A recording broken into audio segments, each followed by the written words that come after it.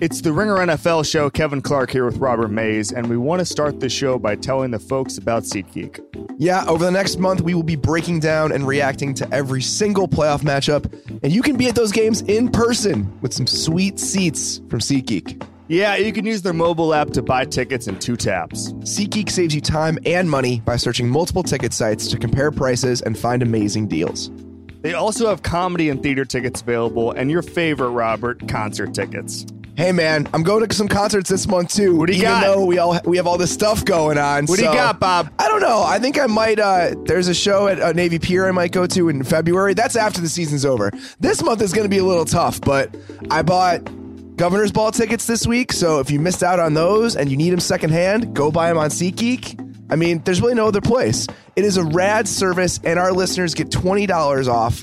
To get your $20 rebate on tickets, download the SeatGeek app, go to the settings tab, and click add a promo code. Enter promo code RINGERNFL. SeatGeek will send you $20 after you've made your first ticket purchase. Download the SeatGeek app and enter promo code RINGERNFL today.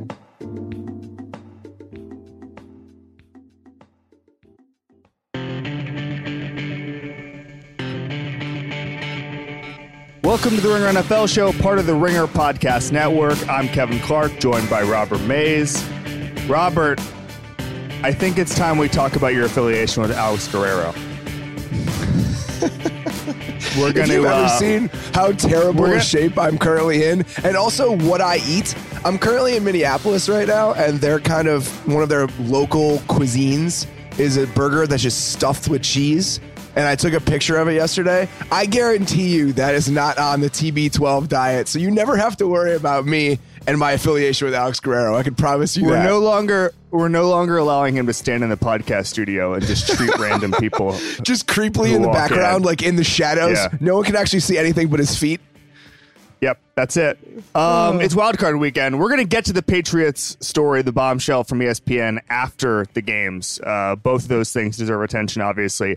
But it is wildcard weekend. We're going to break down all 4 matchups, and then we're going to get to the crazy New England report. Let's get into the 4. Let's not waste any time. The people deserve a breakdown. Let's do this. I'm ready. All right. Titans at Chiefs. I have many thoughts. Why don't you start us out, Robert? I mean, it just feels like, the Titans were the team to limp in. No one really feels good about this team. I think that they're easily, the weakest team in the playoff field in some ways. I feel like even though the Bills may not have as much roster talent as Tennessee does, I still feel better about the Bills, like a weird upside, considering the fact that they have Tyrod Taylor. If like Sean McCoy plays, it seems like there's a little bit of volatility with that team that Tennessee just doesn't have. I mean, I don't think anybody can really feel good about this Tennessee team. And with Kansas City, they're in a weird place. I mean, I don't really know where you would place them. Are they the team that we saw over the first month of the season that was the best team in the league? No. Are they as bad as they were in losing to the Giants and that kind of little rut they went through, in the second half of the season? They're not that team either. They're somewhere in the middle, and I feel like trying to find exactly where they fall in this AFC hierarchy is going to be more difficult than we think. And even after this game, I'm not sure we're going to know very much. I want to talk about the Titans offense for a second. Let's do it. And the Titans in general, because the team has been so uninspiring this year. And I understand. I mean, I guess Mularkey saved his job and all that. I wrote a story today for TheRinger.com about Andy Reid and the way the offense has changed forever this year with legitimate spread concepts coming into the NFL. You can read it on the website. Todd Pinkston is mentioned at one point. So I mean, that's all you need to know. And Michael Vick is mentioned. So that's it. That's all you need to know about that story.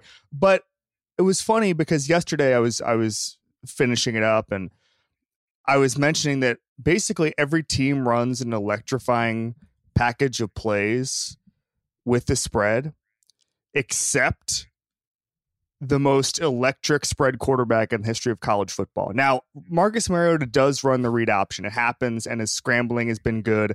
There are some spread elements.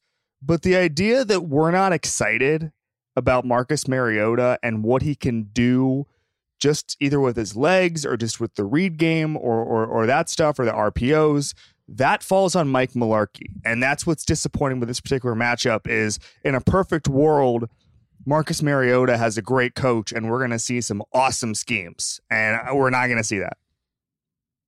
No. I mean, we're not going to see that at all. And I feel like that's one of the just disappointing elements of the entire season is what this team has been on offense, considering the amount of talent they've accrued both in the running game and in their receiving core. I like the players that are catching passes for this team. I feel like this overall, they should just be 7 times better than they are. And the fact that the Titans managed to sneak into the playoffs, I feel like is a disservice to the Titans. Because if they don't, and you look at what this team was, I mean, they're outscored by 22 points on the season. If they miss the playoffs in a very watered-down AFC South, I just feel like that you would take a long look at whether Mike McCarthy, that's another whole other thing. The fact that I said that is telling. Whether you think Mike Mularkey should be the coach there. And we're not going to do that because they managed to sneak in. I don't think they would have taken a long look at all. I think they would have let him go. But I think that's a situation where, and we've seen this a couple of times, Ron Rivera saved his job a couple of years ago by making the playoffs. And if I'm not mistaken, Mike Smith lost his job because he, lost one game, a kind of winner end game.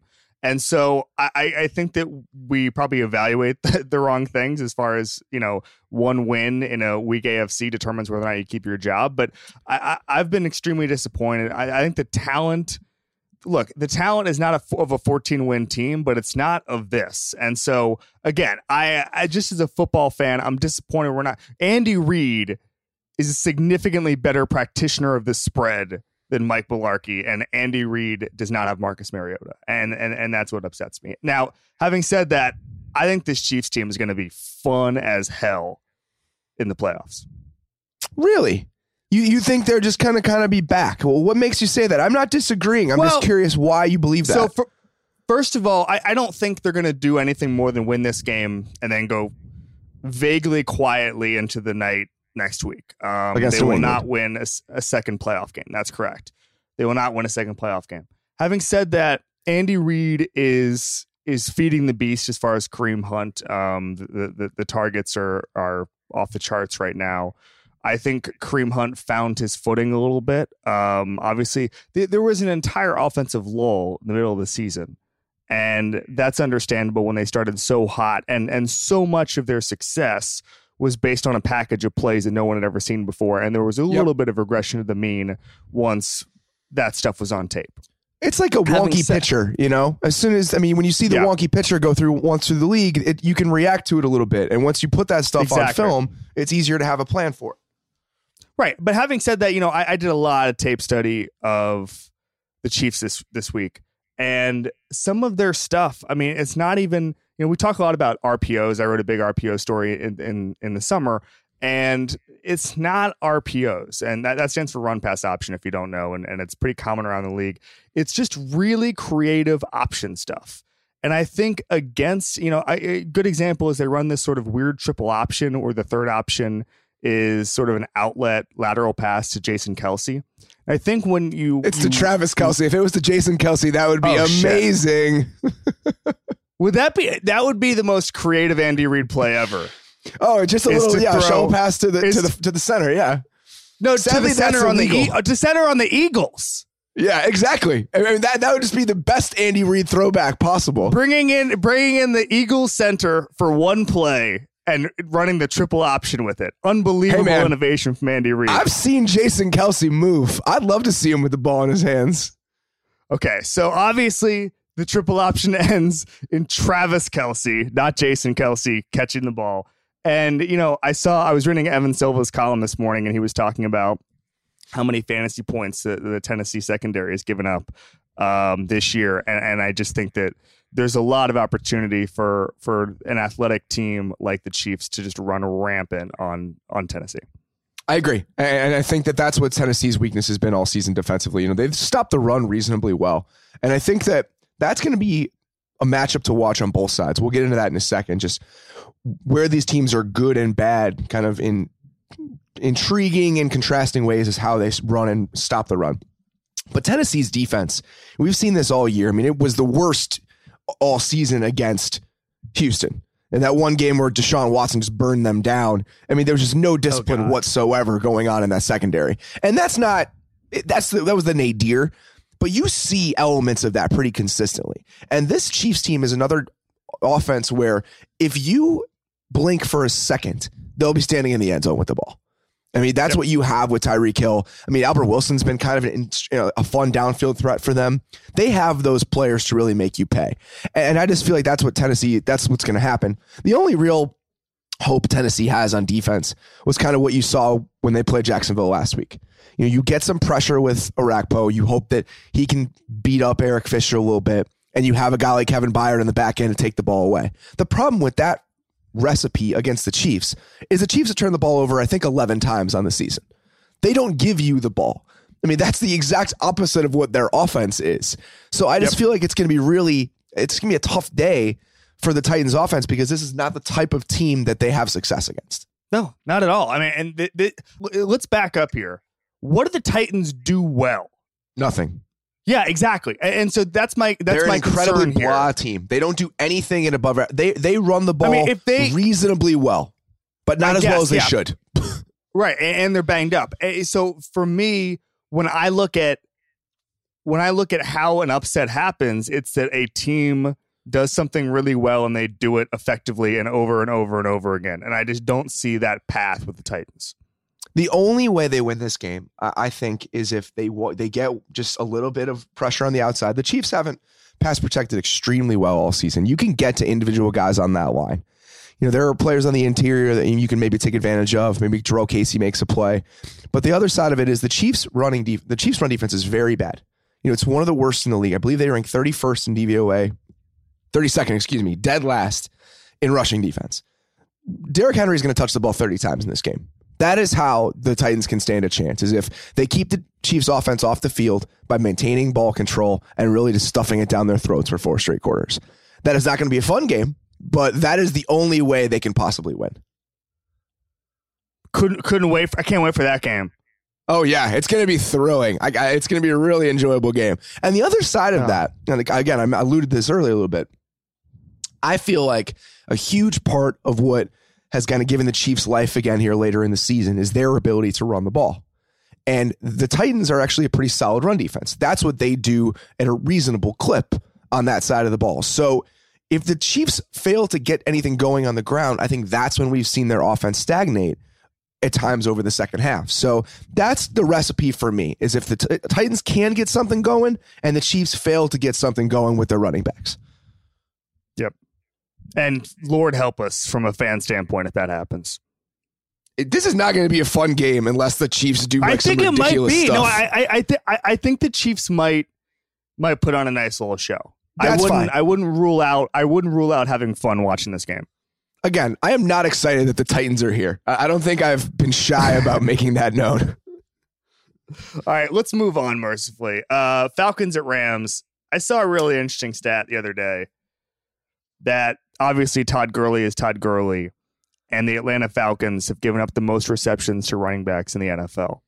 That seems like a particularly disastrous recipe.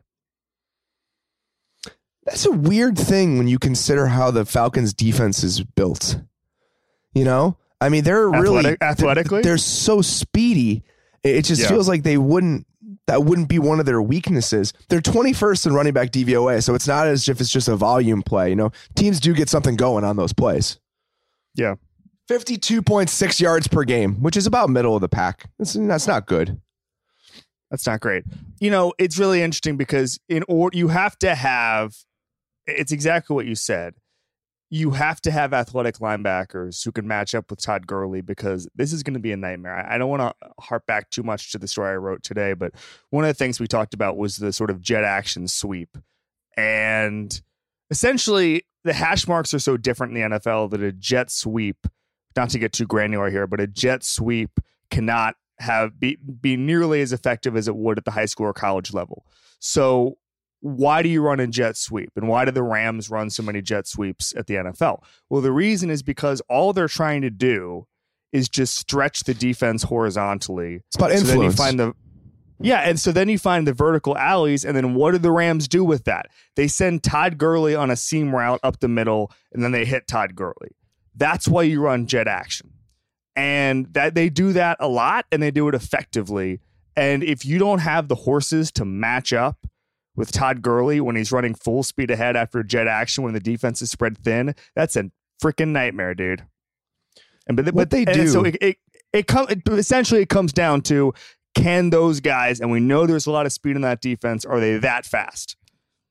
The best thing that the Rams do, and I don't even think it's a matter of how athletic are the linebackers. I think it's, are they even going to be involved in these plays? Because that's what the Rams do better than anybody else in the league right now. They take players out of the equation, so it doesn't even matter how talented those guys are, how influential those guys can be. Remember that Tennessee game, just the amount of play action screens that they ran. And two of them went for big yardage, but I mean, they used them consistently. And that's why Sean McVay is the coach of the year. Two ways to help your quarterback are screens and play action passes. Okay, how can we do both of those? How can we wrinkle those together in order to make devastating concepts that the linebackers aren't even involved in the play? I mean, Deion Jones can't make the tackle if he's nowhere near the ball carrier. So that's what they do well. And I just feel like that's going to be the question. Can the Falcons be disciplined enough on defense to kind of combat so many of the things that the Rams do? And the one thing that gives me hope about that, and I think gives the Falcons a little bit of a chance, is that they've been very good against teams that use some of that window dressing. The Falcons have played two of their best games defensively against the Saints. So you're thinking about what Kamara does, everything else. I feel like it's more about getting your guys in the right spots and being prepared than it is about, do you have the horses on that side? Yeah. I mean, I think that scheme-wise, this is the most interesting game to me, and I'm really intrigued to see what Sean McVay comes up with. There've been a critical mass of Sean McVay pieces this week. There's one in the Washington Post today. Oh yeah, they're all coming. It's Sean McVay time, baby. Why not? Well, I mean, I don't know. Why not? Indeed, I guess. So, this is the matchup, I think, more than any, that just gets me excited. I think the Rams are going to win. I'm probably 60% sure the Rams are going to win, but nothing would surprise me. Yeah, nothing would surprise me either. I just feel like the Rams, top to bottom, are a better team. I know Atlanta certainly has what it takes on that side on offense, to give teams problems. But I just think the Rams defense is playing so well. And, if we're going to continue to pump up the stuff we wrote this week, I wrote about Aaron Donald this week, and just kind of digging into what makes Aaron Donald makes me afraid for the Falcons. I mean, that's really as simple as it gets. I think that right now he's the best player in the league at any position. In a non-Aaron Rodgers world, I don't know if anyone's playing their spot better than Aaron Donald is. And when you consider that the Falcons are not going to have their entire starting offensive line, Andy Levitre hurt, Donald was going to be a problem anyway. It just feels like he's impossible to account for right now, and he can wreck a game. And I'm starting to think, based on who the Falcons are going to have out there, that this is one of the games he's going to wreck. You don't need to convince me. You do not need to convince me. I mean, this could be a nightmare game for Matt Ryan. It really could. And I could see this, as much as I say I could expect anything. One of the scenarios is that Aaron Donald and that Rams defense just wreck their lives. Yeah. I think that there are still pieces in the Rams defense that you can take advantage of. I'd like to see the Falcons try to isolate Alec Ogletree a little bit, use their running backs in the passing game, that kind of thing. The Rams have been very solid against running backs coming out of the backfield. They're 9th in running back DVOA, but I still believe that there are certain plays where you can take advantage of them. So we'll see about that. And I also, at the very least, this is one of those games where let's scheme Julio to get him 20 targets. I mean, there's no shame in that. This is not this spread it around, Matt Ryan plays point guard Falcons offense that we've seen in the past. I just feel like against a team that's significantly better than you, you really just have to rely on your best dudes. And if Julio is not a monstrous part of this game plan, I don't understand what's going on. If Julio is not a monstrous part of this game plan, just more evidence that teams should be able to borrow pieces for the playoffs, and they should have brought in Kyle Shanahan. Yeah, I agree. I think there should be a coach and player draft. I mean, just 1 week. I want Kyle Shanahan to have his time off, He deserves it. He's probably hanging out with his family. That's fine. But 1 more week. That's all I ask. But what about, Garoppolo coming into the playoffs? Which team would you put Garoppolo on? Jacksonville? The Jacksonville Jaguars. Yeah. God, that'd be fun. If you put Garoppolo on the Jaguars on Monday, gave him 6 days to run the offense, who scores more points? The Bortles version of the Garoppolo version? The Garoppolo version. What are you talking about? No. The handicap there is that Garoppolo has to learn the offense and learn his teammates and stuff. Done. Garoppolo. Okay. No, I'm not asking who's better between Garoppolo and Bortles. I'm asking about the 6 days is plenty of days in my mind. How many points? 10 more points? Yeah, I'd say around there. I think Garoppolo could put up 28 on the Bills with a week. All right. Well, we're going to find out when that happens. One other thing I wanted to mention is that, the Mark Barron plays a little bit in the middle for the Rams. He's dealing with that Achilles. So I feel like he's another one of those guys that they may be able to take advantage of. I think that, with Ogletree, it's more about discipline. It's trying to get him in the wrong spots. But with Barron, it may just be that he's limited. And, Coleman is an athlete. I mean, I feel like if they try to use him that way, which they have not enough, then it could be something they could hit over and over again. Michael David Smith, I think, just tweeted this out, that there's a lot of tickets available on Ticketmaster. I'm curious to see the atmosphere, because it's Saturday night. You'd expect LA to rally around this team. It's hard for me to gauge it. I haven't seen a lot of Ram buzz. Riley McAtee, our fine Ringer colleague, is a Rams fan, but I don't know any of the Rams fans, nor do I see Rams fans really ever. So I'm intrigued to see if LA shows up on Saturday night for what should be a cool game. Yeah. I mean, this is my favorite game of the weekend, probably. So I would hope that people would want to see it live if they care about this team. It's pretty tough to get to. I got to be honest with you. LA. I don't know if you've heard about LA traffic. Yeah. It's not as bad as the StubHub Center. Well, yeah. But StubHub Center is like 20,000 people going there. Yeah, I guess that's fair. 80,000. Let's be clear, Kevin. It's never fun to go anywhere in Los Angeles. Well, that's true. Yeah. Maybe they should have tried to get from the Rams facility to the airport down the 405 last Friday. It was like hell on earth. So trust me, I understand why people would want to stay home. I'm intrigued to see if there's a home field advantage for the Rams, because I definitely haven't seen it in the times I've been to the Coliseum before. But that was against sort of marquee teams like the Eagles. So I don't know. All right, Bills at Jaguars.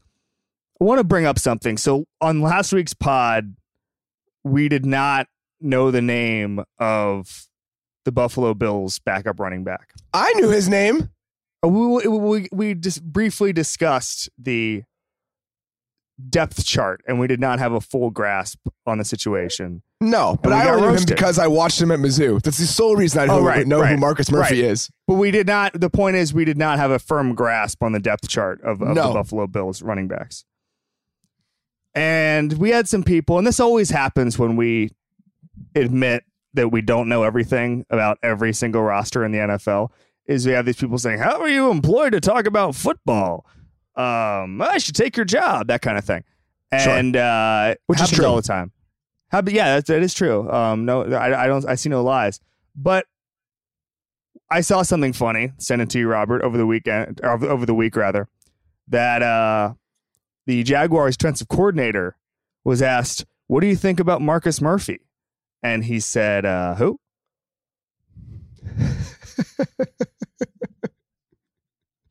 Who's that? So if you want, if to be fair to Todd Twitter Wash, people, if you have those players on your defense, you don't really have to care. I know, but the Twitter people who are roasting us, direct all your complaints to Todd Wash, who's a very smart guy. We love Todd Wash. I assume you love Todd Wash. I love Todd Wash. And he does not know who Marcus Murphy is. Do we know if LeSean McCoy is playing in this game? No clue. Why is there? I feel like sometimes we just have stories where there's just no updates of any substance. You know what I'm saying? Like why are we not just constantly talking about whether or not LeSean McCoy is going to play in this playoff game? I mean, didn't Adam Schefter report earlier this week that he's a game time decision? I haven't heard anything new about that. I haven't heard anything new. Yeah, I mean, it'll be a close call, is what he reported earlier in the week. But I haven't heard anything since then. Wasn't that like we should just cancel this game if that's true? They should postpone it until he's ready. Everyone save just save your time and money. They should make it like a concert. Like whenever he's ready, he'll come out. Oh God, he's like Axl Rose. The game starts at 2 a.m. Yeah, exactly. Isn't that what started the riot in Montreal? Yeah, Axl Rose wouldn't come out till like 4 in the morning. After what's his name? After James got his hand burned up, Axl just refused to come on, so they started a riot. We're perilously close to Metallica talk here, so we got to move on. I just said what's his name when referring to James Hetfield, so I'm definitely off my game today.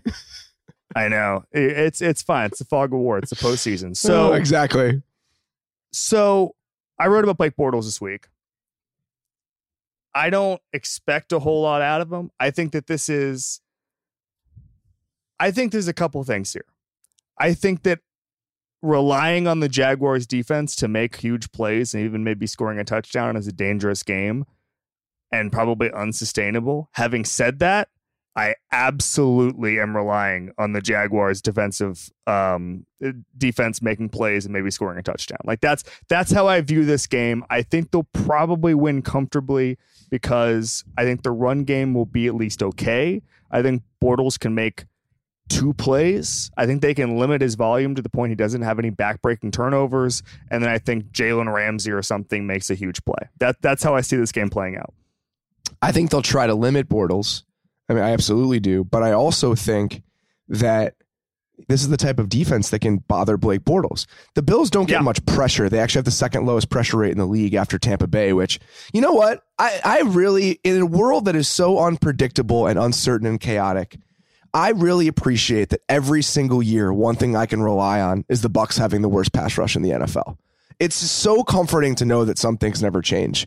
But coming in second this year were the Buffalo Bills, who don't get to the quarterback very often, but they still have Jerry Hughes who can make some stuff happen. We saw that last week. And then that Bills secondary, Jordan Poyer will take it away from you, man. So will Micah Hyde. Yep. I mean, there are players back there that are hungry for the ball. And trust me, no one wants to give it away more than Blake does. So I would really be careful if I were the Jags this week. And I'm thinking Tre'Davious 12 pass attempts. White's back there. Yes. No, I mean, the other two guys have more picks, don't they? Yeah, no, but I'm just saying he's really. I mean, he's a very good player. Yes, he was just named the PFF Rookie of the Year. I'm still going to go. How was he better than Marshawn Lattimore? I don't understand that. I think that. So first of all, I think that he had a higher grade. I don't have it in front of me. I think he had a higher grade than Lattimore. Lattimore had that one terrible game at the end of the season. Maybe that was why. Well, he also started slow. I mean, we wrote that a couple times. I mean, the Saints secondary was a tire fire for the first couple weeks of the season. So I think there might be collateral damage from that. Also, Lattimore only played 13 games. So it's a little... That's fair, I guess. Lattimore, I think if we were projecting careers right now, we're both going to take Lattimore, but this is a 2017 rookie award. I get it. The point here is that the Bills secondary is very good, which it is. I mean, that's a really solid unit. EJ Gaines is the forgotten man there. They got him as a throw-in in the Sammy Watkins trade. He's had a really nice season. The issue for Buffalo is you should never throw the ball against the Bills because they have the second worst run defense in football. So if you're Jacksonville, Blake Bortles is throwing the ball 8 times in this game. I just don't understand how you can have any other game plan. That's a little aggressive. 8 times? Yeah, I'm making a point. I'm saying it should 5? Not be a lot of times. No. I meant that's too many. Again, I'm not feeling so great. It's a little hard for me to pick up on these sometimes today. It's fine. It's way too many times. I like Blake Bortles. I think the fact that he's here is a really funny wrinkle, and obviously the thing I wrote about was sort of the jokes and the toll that they've taken on the people around him. And the answer for Blake is it's taken no toll. Blake does not care about the jokes. Yeah, Blake's counting his money. I'm sure he's fine. I don't think Blake does count his money, quite frankly. That was one of the things that came out in the story is that no one around him thinks he knows how much he makes. He's very... No, I know what you're saying. I didn't mean he's actually counting it. I mean, Blake's doing just fine. I mean, his life seems like it's going all right. The one element of the passing game that I felt like we should mention, because this is a new thing late in the season. Allen Hurns was back last week. So, I mean, he's a good receiver. And he's going to be working in the slot mostly. That's what he does in this version of the offense. And that's the weakest part of the Bills secondary is Leonard Johnson, the slot corner. So if you are looking for an advantage that the Jags have in that area, that would be the one. I'm going to tell you a story. I don't want to be mean here, but when I was reporting the Bortles story, I was asking one of the receivers. I talked to every one of them, and there's 6 of them who are really good there. And I said, what do you think about Blake this year? And the guy goes, I don't want to say his name. He goes, he's been really good, decent. He stopped in mid-good. Good decent is a good way to describe Blake Bortles this year. He's been really good, decent. That's how I describe my performance on this podcast most weeks. It's good, decent. It was incredible. I was listening to the tape the other day. Just like I listened to the tape like maybe 3 times just to get the full grasp on it. Wonderful. What's the path for the Bills here? I think it's interceptions. I think it's turnovers. If they can get a couple on that side, and then you hope that offensively, is it just Shady McCoy in your opinion? If he doesn't play, it really is because at this point, the Bills' defense. Obviously, this is the Marcel Darius revenge game. The Bills or the Jags' run defense has been much better, down the stretch than it was early in the season. But if you're looking for the path of least resistance, it's still running the ball against this team. Yeah, I feel like if they try to throw it a lot, even as good as Tyrod is avoiding pressure, avoiding negative plays, which he does a remarkable job of doing, you still don't want to deal with that pass rush. And the Bills' offensive line is still a pretty mediocre unit overall. So I feel like you try to run the ball as much as you can, and if McCoy is not healthy, then it's really hard for me to build a case. Totally agree. I'm really excited about a couple things. Number one, the Jaguars are serving teal beer and teal burgers. I don't understand why this has to be like a college St. Patrick's Day party. It's a playoff game. Act like you've been here before, which you have. The Jaguars have been in the playoffs before. The teal burgers are a step too far for me. The teal beer I get, because I'm sure you've had green beer. I've had it. I've never had green burgers. I've had a lot of green beer on unofficial St. Patrick's Day at University of Illinois. I don't need any more green beer in my life. Also, green you're from Chicago. That's all they do. Like all of March is just green drinking beer. Holidays. We love drinking holidays and dyeing things green like rivers. Are you even Irish, Mace? I don't know what my dad's side is. My dad always described his ethnicity as Hick. Because we're from like the backwoods of Virginia, right, from like the 1700s on. Maze is kind of hard to pin down. I'm sure I could find out, but we've never made the effort. A little English. It might be English, yeah. I bet I think there's some Irish lumped in there somewhere. I honestly don't know the answer. My family is a bunch of Southside Irish people going way back, but I don't do the whole I'm Chicago Irish shtick. I mean, are you from Chicago? What's that? Yeah, Chicago. My family, Chicago. Okay. Yeah, like for like 4 generations, we were Southside Irish in Chicago, but I don't do that whole thing, that whole shtick. No, that's fine. I mean, I'm more Italian than I am anything, so that's kind of what I stick with. Anyway, the teal beer, not going to have it. Okay. Not a fan. So, but the other thing is, I'm just this game's sold out. I know there's some weird stuff about the remaining 300 tickets or whatever. The Bills and the Jaguars are fighting over who didn't sell their tickets, but overall this game is going to be sold out. The tarps are going to be removed. Jacksonville, I don't think people remember this. Jacksonville in the mid 90s was an absolute madhouse of a stadium. It was always packed. It was loud. The Jaguars are really good, and it was really fun. And I'm not saying it's automatically going to return like that. I mean, I remember not this is a one-to-one analogy, but when the Magic got good again with the Dwight Howard teams, it had been 14 years since that building had been loud, when they had Shaq and Penny and all that stuff. And it took about a year and a half for the fans to remember what to do, if that makes sense. It makes total sense. Because it's like, Bill talks about this a lot with NBA crowds. It's like crowds get tired, or like they don't remember, when to get loud, when to save your energy or whatever. Like there's a rhythm. Good crowds know exactly what to, like the Patriots fans, not that they're the loudest fans in the world, but they at least know how to to root for a big game. And so I know it sounds silly, but you got to understand it if you've been there. It doesn't take long. I mean, in 2015, it took into the second half of the Cubs season when like it was like the "we are good" thing for people to understand what to do again. It's a thing. It happens. Yeah, but baseball is different because there's a game every day. That's true. Yeah, you're right. There's going to be one Jaguars home playoff game, then there won't be one till next year. Yeah. So this is Jacksonville's one chance to impress me. I'm kidding. I don't care. And they've also impressed. I went to a couple of Jaguars games when I was a kid, and they were very, very fun. So all right, let's get to our last one here. Panthers at Saints. I think that just by the quality of the teams, this is the most even matchup. I'm expecting a Saints win, but let's start us off. Where do you see this game headed? It's tough for me to build a case for the Panthers if they can't run the ball. That's the one advantage they have here in my mind. I mean, I think their passing game is kind of such a disaster right now. When you look at how well the Saints have played against the pass this year, you know, if Carolina can grind something out on the ground and that can be the foundation of who they are offensively, whether that's, you know, Cam making some stuff happen, keeping the ball in some option plays, whatever, that's really the only kernel I see that, you know, to lead them to have any shot at an upset. If they can't, then I just feel like the Saints top to bottom are a much better team. It's interesting analysis the other day about Cam Newton and how the Cam Newton offense is built for him to be perfect. And that's exactly right.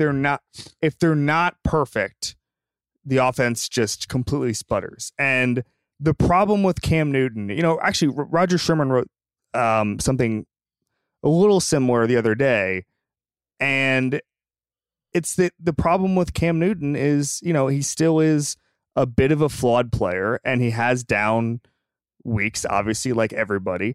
And the issue is that they need to build a more sustainable offense because he's still an inconsistent guy. I mean, I don't know how to put that any easier.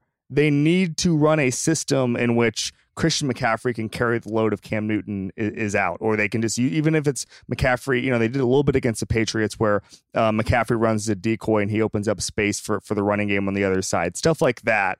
I think Mike Shula needs to do a little better job because right now I'm expecting if Cam Newton doesn't play the perfect game, there's not a lot the Panthers will be able to do. Here's my issue with this. We've been having this conversation for like 2 years. This isn't a new thought. I mean, the Panthers have pushed the ball down the field. They've really relied on Cam's arm strength, tight windows. A lot of this stuff is just commonplace with this offense. We expected with McCaffrey coming in that was going to change a little bit, and it hasn't enough. You know, when I was watching them play against Atlanta last week, I'm watching McCaffrey line up out wide on so many of these plays, and yeah, that's cool. You're using him in a unique way, but let's get him a little closer to the quarterback. Let's not make these throws exactly so difficult. Yep. And it's just the middle of the field is where they were struggling without that sort of option. And now they have it and they're not using him in that way.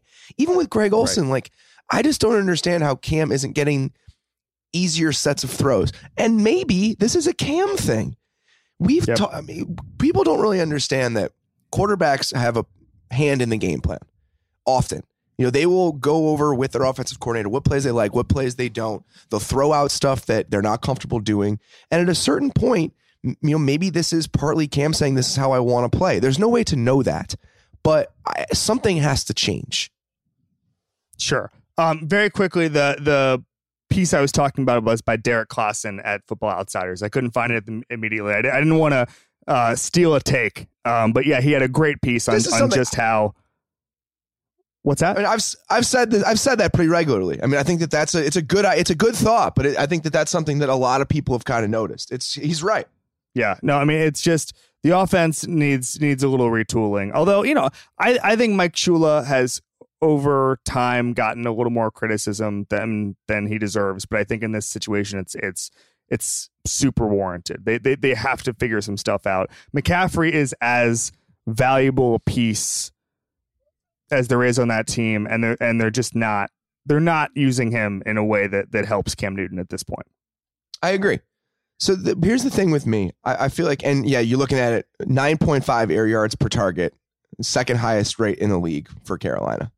mean, that's the type of stuff we're talking about. There's just a lot of downfield ideas and elements, and it puts a huge burden on Newton. So the other thing I'm looking at here in terms of if you're building, an upset case for Carolina, their defensive line is the biggest wrench they could throw into this game. They led the league in adjusted sack rate. They're fifth in pressure rate, 31.3% of dropbacks. The Saints don't really allow pressure. That's kind of what the Saints passing game has been designed to do for years with Brees, is that they get the ball out quickly. It's about interior pocket stability. So it's going to be a problem. I think that, the Saints interior of their offensive line is very solid, and Kawann Short's not going to be able to run amok in this game like he usually can. So if they can't get pressure on Brees, I feel like that's when it all starts to fall apart. In Carolina this year, it's kind of been interesting. They, for a long time under McDermott and under Rivera, were kind of conservative. They've rushed for, about 3/4 of the time. That's what they've done in most seasons. They've blitzed a lot this year. They had the highest blitz rate in the league. So we're going to see that. They're going to do what they can. They're going to send as many bodies as they can to try to bother Brees. And if they can't, then I think that this is going to be a problem. If they can't, that's 100% true. I also think, Kamara adds such a different dimension. And one of the things that's interesting about Kamara is he went right back to his receiving numbers when he returned from his injury. The rushing numbers are not there yet. He's only gone over 100 yards once this season on the ground. That's not his thing. His thing is 6 to 7 receptions a game and just consistently good plays. And I think that when you have a guy like that, it's almost, it's a safety valve. And Brees is Brees, but Kamara adds a almost defense proof in the passing game, adds a defense proof element that is really, really going to give the Panthers some trouble. I agree. He just keeps chipping away, and eventually they're going to find a big play or two.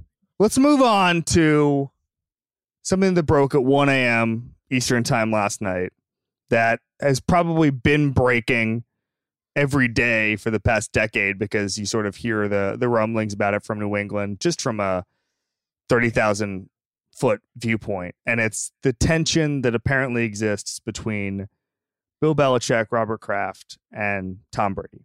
And by extension, Jimmy Garoppolo, although Garoppolo seemed sort of on the fringes of this particular story. Seth Wickersham wrote it for ESPN. It came out today. It's really good. You should read it. Robert, we'll start with this. The ESPN piece sort of suggests this is the beginning of the end for the Patriots dynasty. I think that there's a couple of different ways to approach that. Number one is they're probably going to make the Super Bowl again this year. So if it's the end, it's a hell of an end. Yeah, Tom Brady's 40. Tom Brady's 40 years old. Bill Belichick is old enough to retire in literally every industry except this one. So I guess the question is this the end? And what did you think of the news coming out of New England? It's not surprising. I think that this is something that it's more remarkable to me that they've been able to stave this off for so long, because, Pat Riley talked about it, 25, 30 years ago. Just the idea disease of me. The disease of me. And it's just, that happens when you consistently win. And I think that's been the most impressive part of who the Patriots are, is that they've been able to so consistently block that off. It's almost as they've been in quarantine for the last 2 decades. So right. It's more so that we've gone this long, that it's been 5 Super Bowls, that it's been a nonstop, on just relentless train of success. That to me is what's weirder about this, is that we're only hearing this now is the only surprising part. A couple of years ago, I wrote a story. I'm going to try to, I have to kind of tread carefully here as to not reveal who said what and what happened. But a couple of years ago, I wrote a story essentially crediting someone in the Patriots with an idea. And the next day, I got a very angry call from another person who was not mentioned in the story, who said, "Oh, by the way, that was my idea." Sure. And I think that I've written like 80 stories in the Patriots, so I'm thinking now I'm covered on this. But I think that just happens when there's a lot of success. Oh, this was my idea. I mean, how often, you read stories about movies or TV shows and people are just fighting over who came up with what idea or what scene was improvised and which one was scripted. I mean, this happens when there's a lot of success. I mean, it's the old thing, defeat is an orphan, victory has many fathers.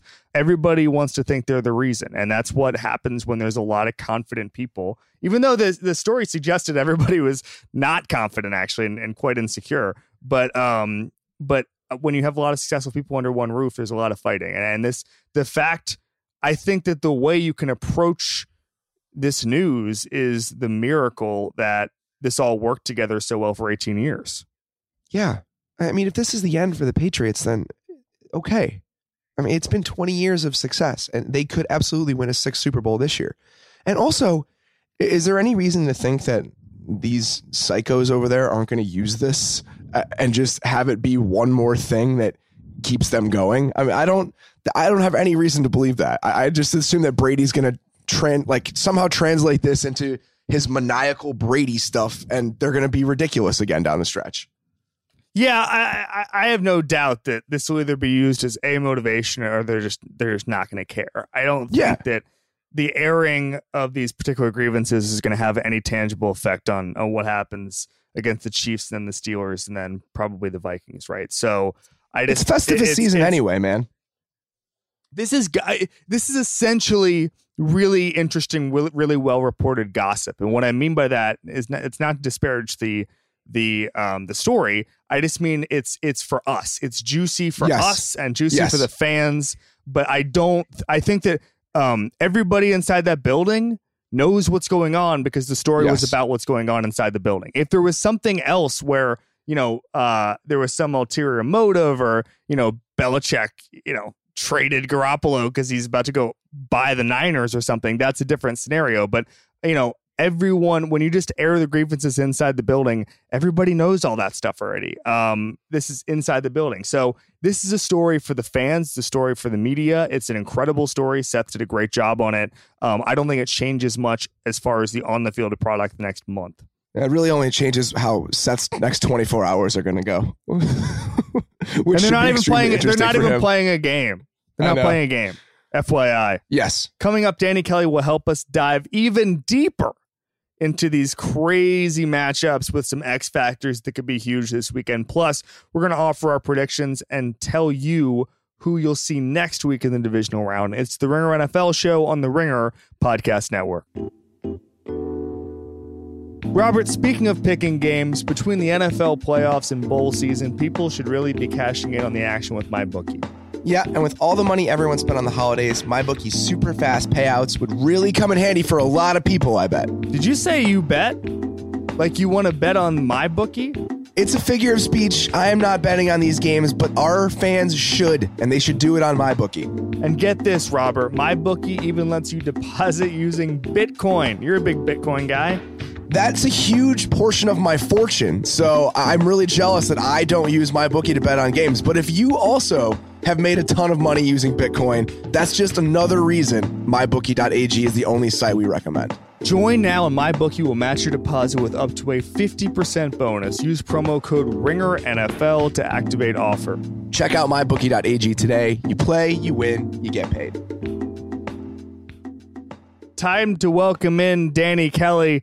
Danny, it's a sad week, and that's not just because the Seahawks are not playing this weekend. It's because there's no Dark Knights this week. I know, man. It's crazy. What are we going to do all offseason with no Dark Knights? We have to find something new to do, I guess. I'm not sure how I'm going to go on, but somehow we'll find a way. All right, Danny, we've been through these matchups for all the major storylines, but you've got some X factors for us that could be game changers. Hit us. Yeah. So for the Titans and the Chiefs, I think the X factor in that game is going to be the deep ball. And I say that because if there's one thing that I think is kind of a strength for the Titans, it's their rush defense. And so I think that the Chiefs could have to kind of go away from this balanced approach that they've had over the last few weeks with, Kareem Hunt kind of being the foundation of their offense again. If that run game can't really get going, I think they're going to rely on Alex Smith. And I dug up some of his, deep ball passing stats this year, and I wrote about it today on theringer.com. He kind of, tossed aside the narrative that he's a check down artist this year. And I'm sure, we've talked about it a couple of times over the season, but he finished the season with 12 deep touchdown passes, which tied for tops in the league. He led the NFL with 1,344 yards on deep passes, an NFL best 56.5 completion percentage, and 131.4 rating, which was about 20 points higher than the next closest player. So, obviously with Tyreek Hill and, just the way that they pass deep, I think that's going to be potentially the way that they can, score points if the run game's not really clicking this weekend. Yeah, we talked about that a little bit. I just feel like, the Titans have been liable to give up some huge plays in the passing game, and that's where they're weakest. I feel like their secondary is not very stable. I mean, they can make some plays. Danny, you wrote about Kevin Byard this week. They can take it away from you, but I think that you can also create as many big plays as they're going to. So I agree with you. I feel like there are going to be some shots to be taken for the Chiefs, and I just think there are too many options and too many routes they can go offensively. Yeah, I think, and I think that if the Titans have to do two things, essentially. They have to stop the run, which I think they can do. And then, like I said, they have to stop the deep ball, which I'm just less, I'm less certain about that. I'm dubious about that. So I think that's going to be a big factor for them. Yeah, I totally agree. In the Falcons-Rams game, Maze, I'm sure you've been thinking about this already, but there's two guys that really stand out to me for the Falcons this week that are going to be big X factors, and that's linebacker Deion Jones and guard Ben Garland. For Jones, it's going to be all about defending Todd Gurley as a pass catcher out of the backfield. I think if you look at the stats, the Falcons actually, for the second straight year, have given up more receptions to running backs than any team in the league. They finished 21st in Football Outsiders DVOA, defending pass catching backs out of the backfield. So I feel like that's going to be a huge, huge matchup for them. And they're going to really rely on Jones, his speed, his range, and all that to kind of try and keep Gurley in check, which has been a really difficult proposition all year. So that's big. And then on the other side of the ball, Ben Garland coming in for Andy Levitre, who went to the IR this week. And, he gets to face Aaron Donald, which is just, the most fun thing you can do as an offensive lineman. So those two guys are players I'm really going to be watching this weekend. Yeah, and Donald does a lot of his damage working on the left side. Obviously that where he lines up is a product of over-under fronts, everything else. I assume he'll get more work against Garland just to give him a better matchup. And what I wrote about this week in part was that it's really hard to double-team Aaron Donald because what you do is you would slide the center that way, and he's so good at knowing how quickly he needs to jump between those two guys that he can, and he has such good lateral quickness that he can almost move side to side fast enough to single team himself on the center because the guard jumped out too quickly. It's honestly insane to watch. It looks like it's doctored footage. And that's what they're going to try to do. They're going to try to slide Alex Mack that way. And they're going to have to consciously make an effort to ensure that Garland does not jump out too fast on those plays. Can you stay inside out enough where he's not going to get to your edge, but you also give Mack a chance to get over there? That's the number one focus they have to have. Yeah, and we've called Donald a game wrecker all year long. I think that's just the best way to describe him. And so the fact that he's going up against a backup guard in a lot of these situations, I know that Garland's played pretty well this year. In I think he has 3 starts this year in relief. So it's not like he's inexperienced, never had to start in his life before. But yeah, that to me is just a huge factor to watch this weekend, and it could be the reason that the Falcons can't run their offense quite as well as they usually do. It doesn't matter. I'm not saying Ben Garland's a bad player. I was talking to starting guards last week, and I talked to Marshall Yanda, and I'm talking to Roger Saffold, who's been excellent. Right. And Jamon Brown, I think, said it the best. He was talking about Aaron Donald, and he goes, "Can you block him? I don't know. We could argue that." And the tone is so clearly that you absolutely cannot. There's no shame in admitting that. It's only a matter of time. So the fact that you're even taking, if it's the best backup guard in the league, it doesn't matter because there's no player in the NFL that can single team him for any length of time. So it's more about how they're going to handle him with other guys. And even that stuff, he just destroys. All right, Danny, let's get to Bills Jags. The one thing I'm looking at for the X factor in this game, I mean, on paper, this looks like it's heavily tilted towards the Jags, obviously, but the run defense for the Jaguars this year has been really up and down. Obviously, early on in the year, they were terrible. I think through 7 weeks, I wrote about this today at The Ringer. 30th in rushing yards allowed, dead last in yards per carry, 5.16. And then they'd given up 5 touchdowns, which was 19th. So then they traded for Marcel Darius, and things kind of turned around almost immediately.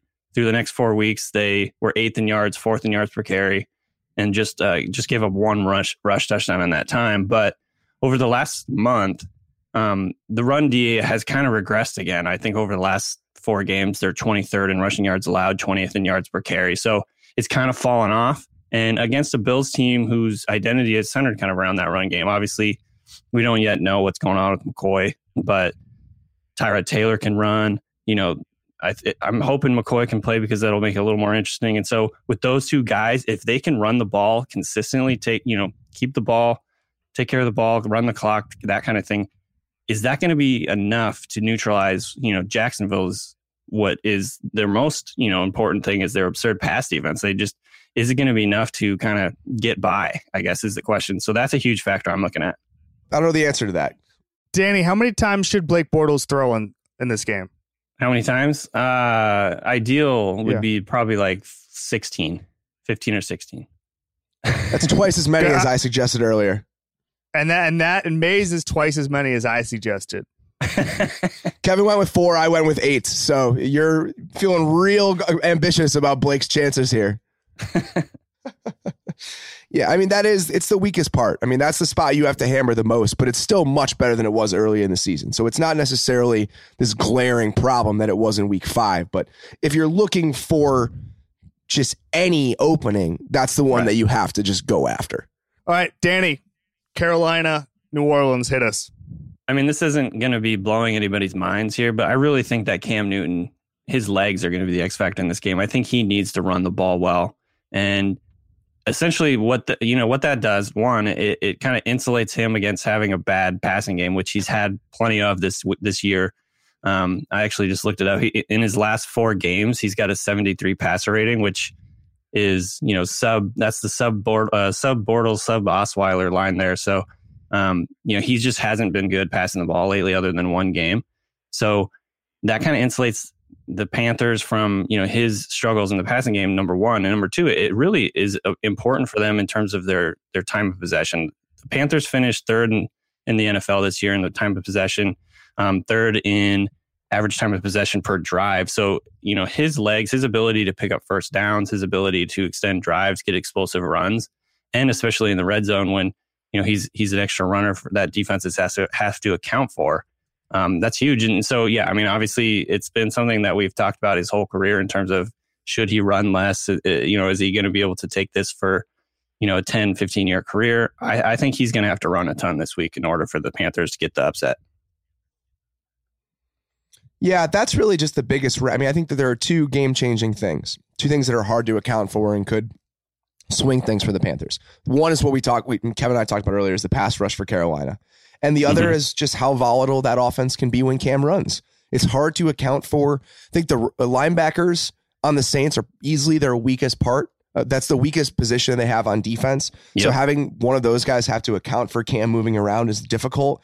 So you can see that. You can kind of trace that. But I still feel like overall, the Carolina's offense just has too many holes right now for me to feel good about them. Yeah. I mean, I was a couple of weeks ago, I was starting to look at their run offense, their rushing offense, and thought, that could be a reason that they're dangerous in the playoffs because they'd really kind of picked that up. But I mean, man, if Stewart's if he's not 100%, that hurts them. Obviously, McCaffrey's been more of kind of a receiving back this year. They really, again, I just think they really need a big game in the run game in order to get the upside, just because, I agree with you. Their passing game has just been so bad over the last month. It's, just hard to see them scoring points if they can't run the ball. I agree. All right, thank you, Danny. Thanks, buddy. All right. Thanks, guys. Okay, Bob, moment of truth. We have to make our picks. We've both had the same pick for every game, but let's not ruin the drama. Start us off with Titans Chiefs. I'm going with the Chiefs. I think that they're just a better team overall. I also think they're going to cover. It's a 7.5 right now, I believe. I just think they're that much better, and there's going to be enough big plays to be had. And I think the Titans, even if they can run the ball a little bit, are not going to be able to sustain enough on offense to keep pace. Same. Falcons or Rams? I'm going with the Rams. I think that right now they're playing as well as anybody. Top to bottom, their roster is just really complete. It's hard to find holes in who they are and what they do. I like them. I think that they can make a little bit of a run here. They're the type of team you don't want to play right now. Exactly the same. Bills or Jags? I'm going with the Jags. I think that we can, we've talked about what the Bills can do to kind of shock people in this game. It's going to depend on taking the ball away. I still just think that Jacksonville's defense is going to be too much. I will say it's 7.5. That's a little high for me. I think this could be kind of a lower scoring game. So I would be inclined to take the Bills and the points, but I think that the Jaguars do win the game. I see it like 17-13. That's kind of what I'm thinking too. I think it's going to be ugly, which, you would assume gives the Bills a better shot. I mean, obviously, if it's a low-scoring game, one play could swing it. But I think it's the type of 5-6 point game where it never feels in doubt. Strong agree. Yeah, 17-13, something like that. All right, Panthers, Saints. Saints. I just think that the Saints are a better team. We just talked about Carolina, how much I'm worried about them. New Orleans just has too much at home. It's 6. I would feel comfortable with that. I think they win by at least a touchdown. I am hoping next week we have some difference in our picks. I mean, look at the spreads, man. I mean, the lowest spread in the wildcard weekend is 5.5 points. These are not good games. We knew that as soon as the field was set, that this was not going to be a very intriguing set. Yep. We're all chalked up. All right, so it's all chalked this weekend. That will set us up for an amazing divisional round where the Patriots host the Chiefs, the Steelers host the Jaguars, and then the Eagles host New Orleans. Then the Vikings at Rams. Boom. That's a great game. Yeah, no, I know. I mean, this is some interesting stuff. Who's your early favorite matchup for those? Vikings Rams. I would love to be at that game. I just think that that's a really fun one. I mean, those two teams, they played earlier. The Vikings got the best of them. I think that the Rams would like another shot. That one's really fun. Steelers Jaguars has a sneaky chance to be fun. And I also think that Patriots revenge game on week 1 against the Chiefs could be interesting too. Steelers revenge game against the Jags. I mean, well, yeah, I mean that's true, but I mean the Patriots. I mean that was a scheme thing with the Chiefs, and what I'm interested in as a football nerd is this idea that Belichick will have made adjustments against some of the concepts he saw in week 1. He will not let Alex Smith be turned into Drew Brees. Agreed. A second time. All right, that's it for today. Enjoy Wildcard Weekend. We're going to be back on Tuesday to break down all the action. As always, thanks for listening to the Ringer NFL show on the Ringer Podcast Network. Thanks, guys.